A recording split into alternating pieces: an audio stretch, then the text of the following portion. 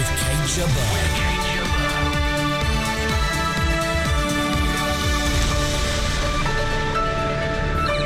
Afghanistan, it's not over yet for British troops.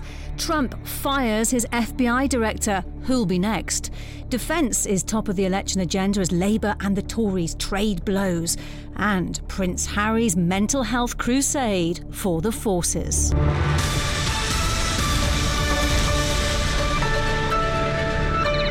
Could Britain send more troops to Afghanistan? Yesterday, the NATO Secretary-General held talks with Theresa May at Downing Street and confirms that alliance commanders want to send thousands more soldiers there. Well, I'm joined by Michael Evans from The Times, as well as Professor Michael Clark, former Director-General of the Royal United Services Institute. Good to speak to you today. Michael Evans, to you first. Why does NATO need to send more troops? What's changed? I think what's changed is that the American commander in Kabul wants more troops, and he's made it clear that he needs several thousand. Most people are thinking that's probably between 3,000 and 5,000. But Washington's also made it clear that they don't want to be alone. They need more troops, and they would like NATO allies to support them. So NATO stepped in and has sent a sort of letter round or whatever to everyone in NATO to say, can you supply more troops? And if so, let me know. So this could be 3,000 to 5,000 more troops. What would they be doing in theory? Well, let's get the numbers right. It would be between 3,000 and 5,000 American troops, and then he would want a similar number. Washington would want a similar number from NATO. What they would be doing would be to be providing a lot more advice and assistance to the Afghan security forces. But the trouble is, when you send 3,000, 6,000 troops, they're not all going to be in that category. Some of them have to be sort of backup office people, support troops in that sense. So whether that's enough, I don't know. But if they've got a pretty good number of people to aid and abet the Afghan forces closer up to the front line against the Taliban, it could make a difference. But I think it probably you need a hell of a lot more than that to make a big difference. Professor Michael Clark, when President Obama left office, it seemed that he was pulling back from Afghanistan. Yes, but even then it pulled him in. If you remember that Obama took power became president in 2008, and he spent a year worrying about it, and then reinforced with the surge in 2009. Still didn't manage to really get out until 2014, and that was a bit too soon. And I think a lot of commanders have said, good or bad, the Afghan operation was wound up before the job was really done. And so here is the danger again that what dogged Obama may now well dog President Trump. And just bring us up to date with exactly what is going on the ground in Afghanistan, because I understand it, there are about 19 other groups trying to topple the Afghan government as well as the Taliban. Yes, I mean, we all talk about the Taliban, who are much more fractured than people tend to believe. And then there's our friends from ISIS, so-called Islamic State, who have made some inroads, certainly in the north. There are some unity talks going on, so some of the warlords are, as it were, coming into the government. Hekmatyar, people like that are now beginning to make pacts. It's typical Afghan politics, where people start to swap sides according to how they see the situation moving. But one thing that isn't happening fast enough or completely enough is the consolidation of government power. The government's the biggest player, but there are so many other players that the danger is the government will simply lose control and be nothing but one of the players. And that, in a way, is what the Americans now want to avoid. Otherwise, that would represent strategic failure in Afghanistan since 2001. Michael Evans, what must be done to avoid strategic failure? Well, the important thing is to have a proper objective. If they do send more troops, they've got to decide what they want to produce at the end of it. They're not going to defeat the Taliban, so anyone who thinks we're going to win, they should drop that.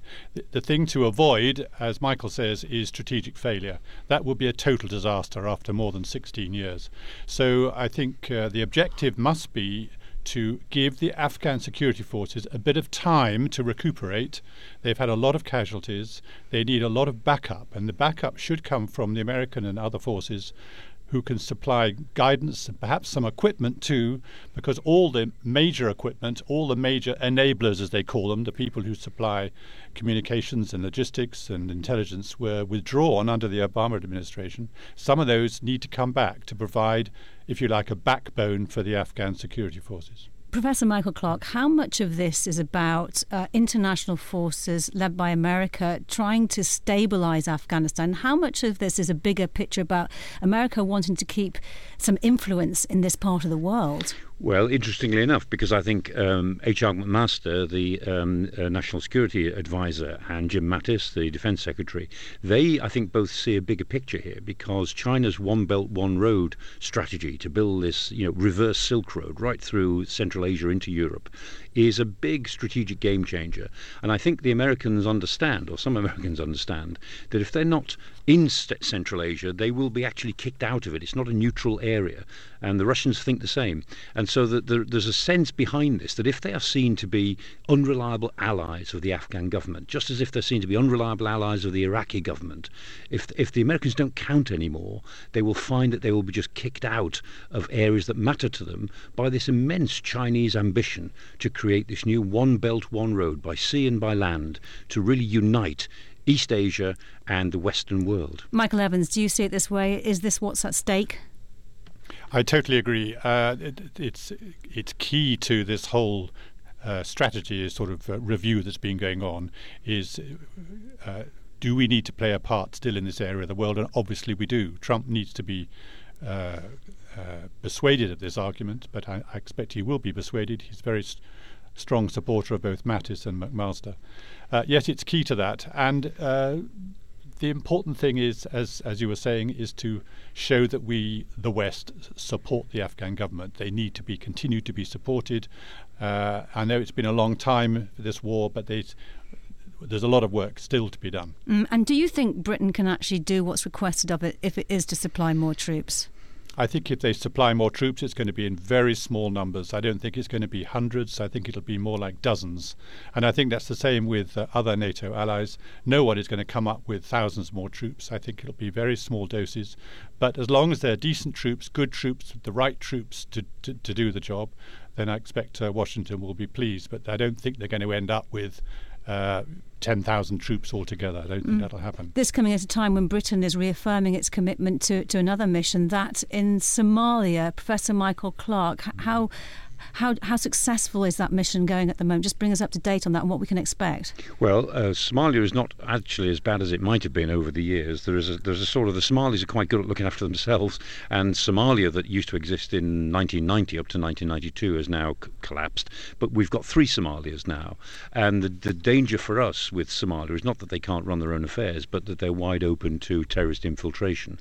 And so the summit that's been held today on Somalia that the Prime Minister is chairing is, again, it's a donors summit to try to build some proper infrastructure in Somalia. The security is a separate issue. The African Union is taking a lead, but Britain is always interested in Somalia, not least because quite a high proportion of our terrorist suspects turn out to be Somali or Somali origins of people living in Britain. All right, Professor Michael Clarke, stay with us. But Michael Evans from The Times, thank you for your time today. Thank you. Sitrep with Kate Jabbar. Still to come, Labour and the Conservatives trade blows on defence, and Prince Harry's mental health crusade gets results. PFBS Sitrep. You are hereby terminated. That's how President Trump told his FBI director he was fired. He's only the second Commander-in-Chief to do so. Simon Marks from Feature Story News joins us now from Washington. Hello, Simon. Hello, Kate. Unusual, isn't it? For a president has every right to do so, though, hasn't he? Well, a president does have every right to do so, but this president may have done so without fully understanding the political implications of the seismic move that he was about to take. Getting rid of an FBI director is not like changing Secretary of State or deciding that you want someone new at the Department of the Treasury. The FBI director is appointed for 10 years, and there has to be a very, very serious reason for moving against him. Indeed, only in recent memory did Bill Clinton fire an FBI director, William Sessions, back in 1992, and that was over allegations that William Sessions had misspent public money, and only came after Bill Clinton spent several days urging Mr. Sessions to resign. This is an altogether different situation, one in which President Trump says he has fired the FBI director because of his handling of the investigation last year into Hillary Clinton's use of a private email server when she was was Secretary of State.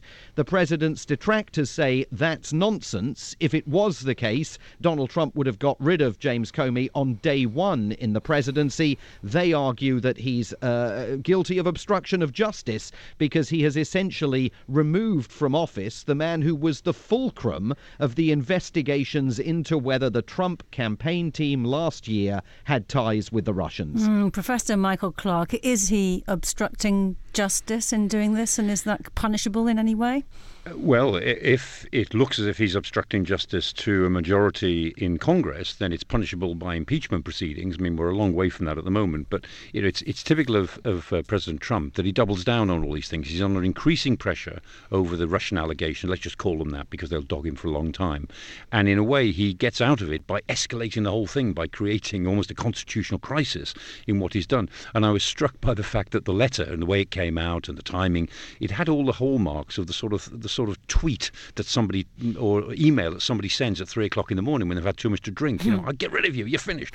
And it wasn't quite that. We know he doesn't drink that in that way. But it had the look of a really impetuous act by a man who didn't think through what he was doing. And I agree absolutely that he doesn't know what he's taken on here. And remember, even if he gets a new FBI director who says, I'm not going to pursue this issue, the House and the Senate still have committees who are looking at exactly the same issue. So it's not going to go away. Unless he handles it, he cannot bully his way out of it. Unless he handles the issue and somehow puts it to bed, then it will dog him. And I think that's almost certain to be the future for certainly the first 4 years of this presidency. It will hang on him like a bad suit. Simon Marks, you're in the thick of it, in so much as you're in Washington. What was the feeling there at the moment? I'm not sure we're going to get through the full 4 years of this presidency. I mean, I think the overwhelming feeling in Washington is, honestly, how much longer can all this go on? I mean, when you look at some of the scenes that have played out here over the last few days, the White House press secretary, Sean Spicer, hiding at night in bushes in the White House grounds. You're joking? In a bid to evade questions from the very reporters to whom he is supposed to be accountable as White House press secretary. Subpoenas are flying. We've now learnt that the former National Security Advisor, Michael Flynn, very much a target of all the investigations that are taking place here. He's now been subpoenaed by the Senate Intelligence Committee. That means he's being forced to provide documents to the Senate Intelligence Committee that he previously has refused to provide. And at the end of the day, the biggest problem Donald Trump faces is that this is rapidly spinning out of his own personal orbit of control. When you've got people being subpoenaed by committees that are co-chaired by Republicans and Democrats on Capitol Hill. Donald Trump knows he's lost the Democrats, but there are Republicans now in the U.S. Senate wavering in their support for this president. At that point, we're heading down a very slippery slope, and absolutely anything could happen. Professor Michael Clark, I mean, it's better than an episode of House of Cards, isn't it, which is due on again soon. I was about to say, I know Michael Dobbs reasonably well, and next time I see him, I'll tell him, you were far too tame. I mean, What's the matter with you? I mean, Sergei Lavrov, from the Russian defense minister, was meeting Donald Trump. I wonder what those conversations would have been about. I'd love to have been a fly on the wall for those conversations. I don't know. I mean, Lavrov, you could see, yesterday, he tried to play the diplomatic role by saying, is there an issue? I didn't realise, I hadn't heard. And there was a real twinkle in his eye. And the fact that, President Putin then makes a statement just before he's about to play a game of ice hockey. I mean, you really... Which I'm sure he won. Yeah, I'm sure he did. They let him score. But, I mean, you really couldn't make this stuff up, I say to Michael Dobbs. You couldn't make it up. Simon Marks, what do you think will happen next, if you care to predict? Well, all eyes are on the Senate just over the next few days. I mean, a whole series of hearings that could see James Comey, the ousted FBI director, testifying in a closed-door session at which Republicans and Democrats on the Senate Intelligence Committee will learn a lot more about the circumstances that led to his firing. Did he indeed request more money for the probe into the Trump team's possible ties with Russia? What did he feel about the fact that the president so arbitrarily dismissed him? And how are FBI agents reacting to all of this? The White House said within the last few hours President Trump is going to make a visit to FBI headquarters. They have maintained that James Comey lost the confidence of FBI field agents. There is not much evidence to support that view, and it will be very interesting to see if he goes to FBI headquarters, what kind of reception he receives there. One thing, Kate, in all of this, that this civil war that is really now broken out in intelligence matters in the States is really bad for the intelligence relationship that we have with the United States and with everybody else, because essentially nobody knows who they're now dealing with in the US, and everyone's being very cautious. All right, Professor Michael Clark, stay with us. Simon Marks from Feature Story News, thank you for your time today. Thanks. Now, Labour and the Conservatives have begun trading blows on defence in the election campaign. It comes as a draft of Labour's manifesto is leaked. James Hurst is our correspondent in Westminster. James, what does Labour's leaked draft say about defence? Well, it all feels very tame after all that stuff about the FBI. And to be honest, there is no huge surprise on defence in here. There is stuff relating to the Armed Forces Covenant. The big one that everybody looked to, Trident, and it simply says Labour's commitment is Labour supports the renewal of the Trident submarine system. That is long-standing position. It hasn't changed. However, there is a huge nod to Jeremy Corbyn's long-standing anti-nuclear position. It goes on to say any Prime Minister should be extremely cautious about ordering the use of weapons of mass destruction, which would result in indiscriminate killing by killing of millions of innocent civilians. It then talks about Labour as a government pushing for multilateral disarmament. The party's election coordinator, Andrew Gwynn, is trying to downplay this as an issue within the party. The matter of multilateral nuclear disarmament was settled in the Labour Party a long time ago.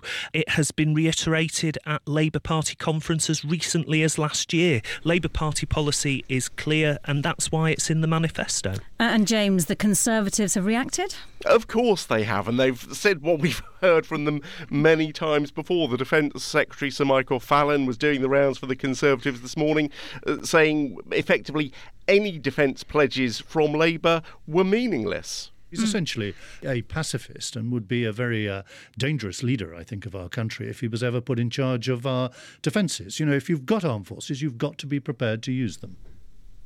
And James, talk about NATO spending targets too. Yes, so the Conservatives tried to play the defence card last night, 12 hours after Theresa May had met the NATO Secretary-General. We got a statement in the name of the Prime Minister committing the Conservatives for 5 more years really on their current spending plan. So meeting the NATO 2% and a real terms increase of about 0.5% a year. From Labour, what they're draft manifesto is saying, restating Labour's commitment to spending at least 2% of GDP on defence, pointing out that the last Labour government consistently spent above the NATO benchmark of 2%, but they're only effectively making one of those two promises that the Conservatives are making there. Professor Michael Clark, what else has come up defence-wise in campaigning so far?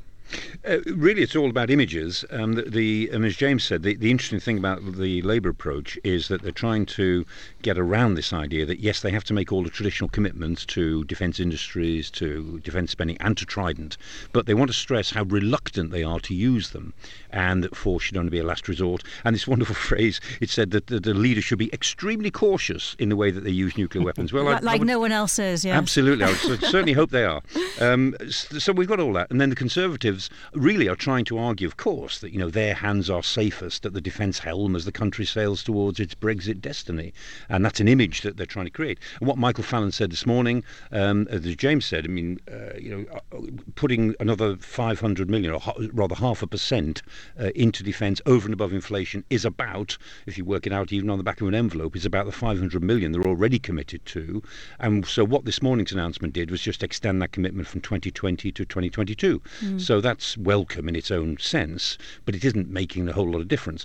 And I suspect that until some issue arises, either a foreign crisis or something comes to light on Trident or on the purchase of F-35s or something like that during the campaign, we'll just go on trading images that the Labour Party want to review defence and think that they can do it more humanely, and the Conservatives will just say these people are not safe on defence. And James, what are the other parties saying on defence? Well, we've got none of the big manifestos chose to refer to, but the Scottish National Party saying today that the Tories can't be trusted on defence, that their commitments should be taken with a pinch of salt because they say the Tory record on defence in Scotland is shameful, pointing to things like base closures. You had the former Lib Dem leader Paddy Ashdown attacking the Conservatives for previous cuts to the armed forces, not pointing out, however, that a lot of the cuts he's talking about happened in coalition with the Lib Dems. And Paul Nuttall, the UKIP leader today, he chose to focus on attacking Jeremy Corbyn, and he told a party launch, "We all know that Jeremy Corbyn would have surrendered Gibraltar to the Spanish and indeed the Falklands to Australia." And then one of his own MEPs in the front row had to go, I think you mean Argentina. I think that's what round here we call a gaffe. James Hurst in Westminster. On that note, thank you. We'll leave it for now. BFBS Sitrep. Now, Help for Heroes says more armed forces veterans and their families are seeking help to combat mental health issues following campaigning by Prince Harry and other members of the royal family. The charity says take-up of its Hidden Wounds service, which supports those suffering from things like anxiety, depression, stress and alcohol abuse, has more than doubled since 2015. And it says there was a particular surge in interest after Prince Harry described how he struggled to cope with the death of his mother, Princess Diana. Well, let's talk to Sir Simon Wesley, Director of the King's Centre for Military Health Research. Good to speak to you today, Sir Simon. Has Prince Harry speaking out really had that much of an effect? Well, I don't think we actually know, but it remotely surprise me given the extraordinary reach that he has had, not just in this country but around the globe. But I think it's too early to say just how large that has been, but just common sense suggests that this is likely to have had an impact. Yeah, and just how long have you been working on this subject, the mental health of veterans? How many years has it been? Almost for as long as I've known Professor Clark sitting next to you. So most of my career is the answer. Thank you, Simon. That's okay for well over 20, 25 years. And how far do you think we've come on this? Well, I think we have. I mean, we know far more now about the physical and mental health of the UK armed forces than we'd done before. We've been following up the health of those who've served in Iraq and Afghanistan. And all this began, in fact, after the first Gulf War in 1991, where we singly did not follow up those issues and got ourselves into all sorts of trouble around Gulf War syndrome and things like that. So we've definitely moved on from that. We've moved on both in the armed forces, but even more in society as well. You know, we're talking about the election at the moment. We now have all three parties squabbling about who's going to do more for our mental health services. I mean, that's great. You must be rubbing your hands together. Absolutely, yes, we are. You talk about the aftermath. I'm just wondering, in all your research and the work you've done, have you learnt anything is there any way that anything can be done to prevent mental health problems, specifically with people perhaps who go into combat? Well, there's huge amounts that can be done and indeed are being done and have been done for a long time. I think sometimes what we've done is just put some kind of statistical gloss on this. But for example, we've shown that one of the biggest impacts on mental health when you're in Afghanistan, and we've done a lot of research out there, is the quality of the leadership and cohesion in the units that you're in. Now, I don't think that comes as a shock to many people listening to you, but a lot of professionals like me in mental health forget all that, and we were just simply able to show that actually had more impact than action by the Taliban. Similarly, the quality of training, which is universally regarded to be pretty high in the British Armed Forces, also has a huge impact on this. And one of the reasons why the rates of PTSD, post-traumatic stress disorder, are actually remarkably low compared to what happens to civilians exposed to similar levels of trauma. So you do a lot of things very, very well. You just don't call that mental health, and you probably shouldn't, but that's what it is. And in terms of the physically, the body, when it's in that constant situation of fight or flight mode, is there anything that can be done to protect it from the effects of what must be huge surges of adrenaline, which must be difficult to deal with when you come back to a civilian environment? Well, there's two things there. First of all, as you've just said, those, quote, huge surges of adrenaline, I think it's a bit more complicated than that, actually, but it is. I know, I'm just a civilian. I know. Don't worry. I haven't spent 22 years on this. But clearly, that's a damn good thing. When you're in those situations, that's exactly what you need. But you're quite right that some people find it difficult, when they're back in in a non-hostile environment to kind of reduce those levels. They're still very jumpy, alert, etc. So the kind of reactions that are incredibly helpful in combat and in hostile environments are not always quite so good when you're back with your family or you're back with your friends or you're back on the streets of Sheffield. And we can do various things. To be honest, medication, if that's what you're getting at, is probably not the best thing at that situation. The commonest medication people use is alcohol, and although that certainly helps in bonding with your mates, it's not a good way of reducing anxiety. In the long term, it does worse. So if you're, the second thing to say, this is completely normal. This isn't pathological. This is what happens to people when they come back from this kind of environment. And we mustn't go around saying, oh gosh, you all need mental health help, you all need to see things, because you don't. You only need to seek help if this goes on for longer than you would expect, gets in the way of your life, gets in the way of marriage, gets in the way of work, etc. Then maybe it's becoming a problem. Perhaps I could finish that one by saying we're just publishing some new stuff looking at the positive impact of deployment on stress. Yes. Half of the people who come back, they say, as a result of my deployment, I'm actually able to handle stress better. This has been a positive experience. Indeed. And interestingly, Professor Michael Clarke, in the case of Prince Harry, it was actually going to the front line that made him confront some of the issues with his bereavement. Yes, and a lot of armed force personnel say that, and they also say that you then go into industry, or you leave the armed force and you go and do something else, and somebody comes rushing in the middle of the afternoon saying the PowerPoint's gone all useless for tomorrow, and we can't do this and we can't do that. What do you think? Well, if you've had a platoon to look after in life and death, chances are you can cope. Chances are. I mean, that's absolutely right. I was just talking in the city yesterday on this very issue. And we must be very careful that we don't go around painting our veterans, our ex-service personnel, as, in somehow difficult, damaged, demoralized, dangerous drug addicted, when most of them are none of those things. And they have learned to cope pretty well in, tense, difficult situations. So Simon, where do you think the work needs to be done in this area? I think there are two things. I think actually that last point, I think, is almost one of the most important ones, that we mustn't create a distorted view of ex-service personnel that might have happened slightly in America, that we see them for exactly what they are, people who've done a good job in good circumstances, have now left and are ready to do good jobs again. We have to look after the minority who have been damaged by their military service, both physically and mentally, and of course the mental is the more difficult one, I have to say, and we have an absolute duty to do that.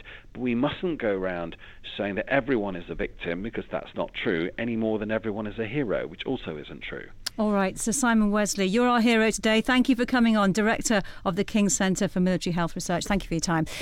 Germany's armed forces are to be purged of remaining symbolic links to the Nazi-era Wehrmacht, and troops will be given political education after the discovery of a far-right plot to kill the country's president. Well, the education programme was announced by the German Defence Minister, who has been under pressure to act after the arrest of 2 soldiers and a civilian over plans to attack prominent figures linked with the Welcome for Refugees. Professor Michael Clarke, worrying all of this?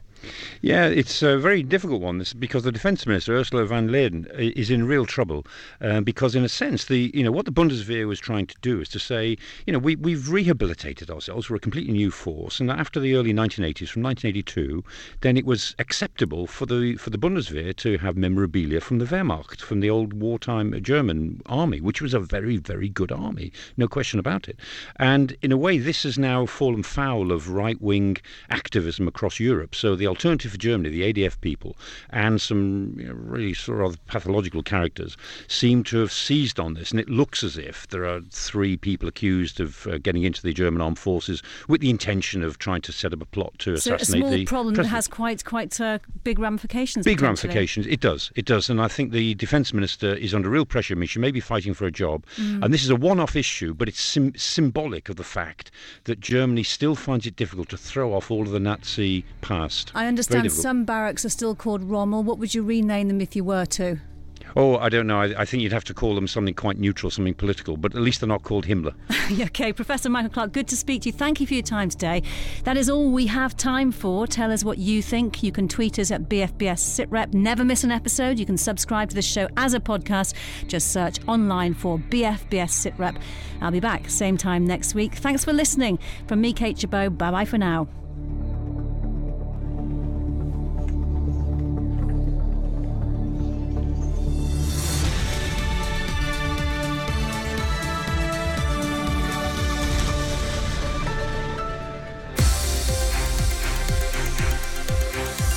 The best of British news, sport and entertainment for the British forces overseas. This is BFBS Radio 2.